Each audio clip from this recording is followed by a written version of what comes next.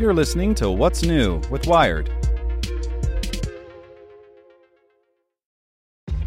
This episode is brought to you by ShipStation.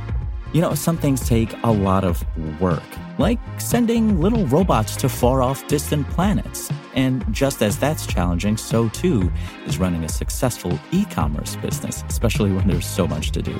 So I want to introduce you all to ShipStation. Now, I love using ShipStation because of its easy-to-use dashboard, which makes managing orders and printing labels a breeze and super smooth. Oh, and the customer service is just out of this world. It's exactly what you need to help grow your business. Sign up for your free 60-day trial at shipstation.com/technews. That's shipstation.com/technews. This podcast is supported by Tools and Weapons, the podcast hosted by Microsoft Vice Chair and President Brad Smith. Each episode features insight you won't find anywhere else from the center of the conversation surrounding emerging technologies like AI. Right now on the podcast, you can hear a special episode where Brad Smith lays out Microsoft's vision for a vibrant marketplace driving the new AI economy. To hear more, follow or subscribe to Tools and Weapons with Brad Smith wherever you get your podcasts. Hello, I'm Nick Olmos, and this is Tech in 2, the coronavirus update from Wired. Support for this podcast and the following message come from TD Ameritrade.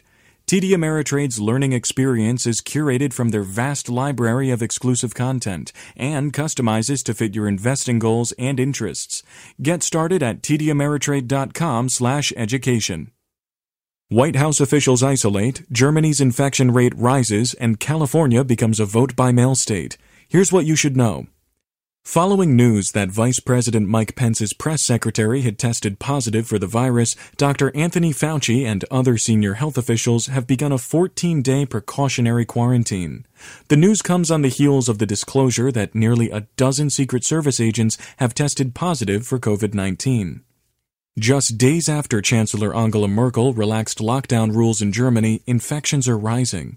The Robert Koch Institute reports that the reproduction rate, the estimated number of people one person infects, which has been below 1 for weeks in Germany, rose to 1.13.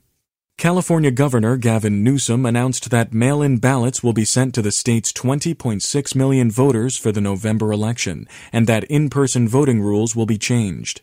The decision makes California the first state to temporarily move to all mail-in voting due to COVID-19 public health concerns. Workplaces are now deploying infrared technology to screen employees for COVID-19, but experts say checking for a fever won't do much to defend against the novel virus. Checkpoints in other countries during the Ebola and SARS outbreaks had little effect, and COVID-19 can be carried with no symptoms at all. Finally, here's today's one question. What's the latest on testing in the U.S.? The U.S. is still struggling to meet the demand for testing. Many companies are developing systems that can test patients at the point of care and produce results quickly, and 4 were recently approved by the FDA. Plus, antibody testing is becoming more widespread, though the results are mixed so far. Want more news you can use? Sign up for the Tech in 2 newsletter at wired.com/TT. Want to learn how you can make smarter decisions with your money? Well, I've got the podcast for you. I'm Sean Piles, and I host NerdWallet's Smart Money Podcast. Our show features our team of nerds, personal finance experts in credit cards, banking, investing, and more. And they'll help you make the most of your money while cutting through the clutter and misinformation in today's world of personal finance. You'll get clarity on strategies to help you build your wealth, invest wisely, shop for financial products, and plan for major life events.